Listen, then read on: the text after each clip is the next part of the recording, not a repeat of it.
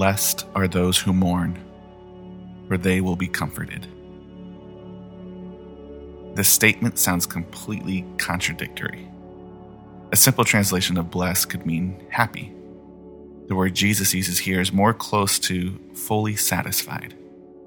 And of course, to mourn is to grieve or be sad. So, happy are those who are sad? Or fully satisfied are those who are deeply grieving? Imagine trying to console someone at a funeral filled with grief over the loss of a loved one with that. Now, it is true that God can and does bring comfort to those who love Him and are experiencing grief or loss. Though we are not promised things will be easy in this broken world, all who are in Christ are promised that the Spirit will be our comforter, and God is with us. But that doesn't seem to be the main point Jesus is making here. There is no sense in trying to find grief in order to attain blessing. If we just took this verse as a standalone, it could create all kinds of confusion. But it's part of a whole. Remember, right before this, Jesus said, "Blessed are the poor in spirit, for theirs is the kingdom of heaven."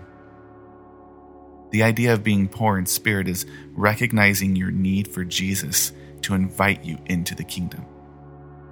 Those who recognize the need for the kingdom to come recognize also the brokenness of the world. They mourn because the world is not the way it is supposed to be. They mourn over violence or injustice in the world. They mourn over relationships scarred by selfishness or distrust. They mourn over sickness and death. And not just when it takes from them personally, but anytime it happens, anywhere. Because it is the very stain of the curse of our rebellion. This is where we see Jesus mourn deeply.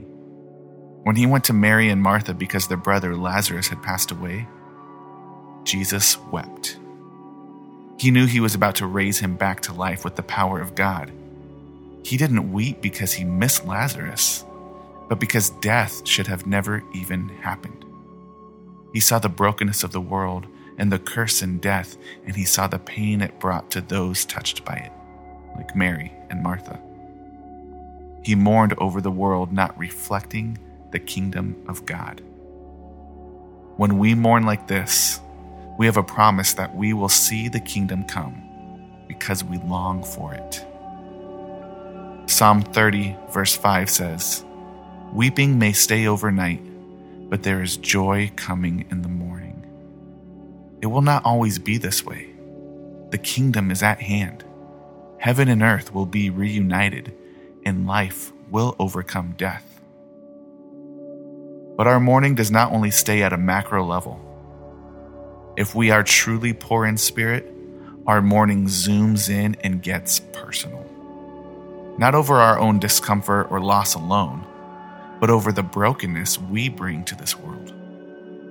In Paul's second letter to Corinth, he wrote to them about some grief his last letter caused.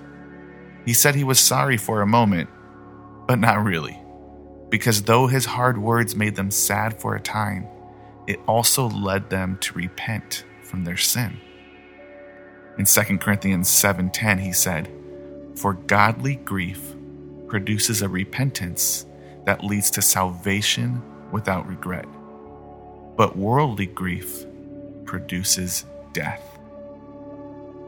Worldly grief mourns over our own personal discomfort or our own inconvenience. It mourns over not achieving the goals we set in our selfish ambition or not being elevated to a status we think we deserve. It mourns over not getting what we want. But godly grief is the kind of grief that looks at the sins of the world and can't help but notice how the sins of our own hearts contribute to it, and mourns over that. When the Spirit came upon the disciples and Peter preached out in the streets, Acts 2:37 tells us, "When they heard this, they were cut to the heart. But they turned from their sin and found comfort in a God who forgave them through Jesus." This is where our true comfort comes from.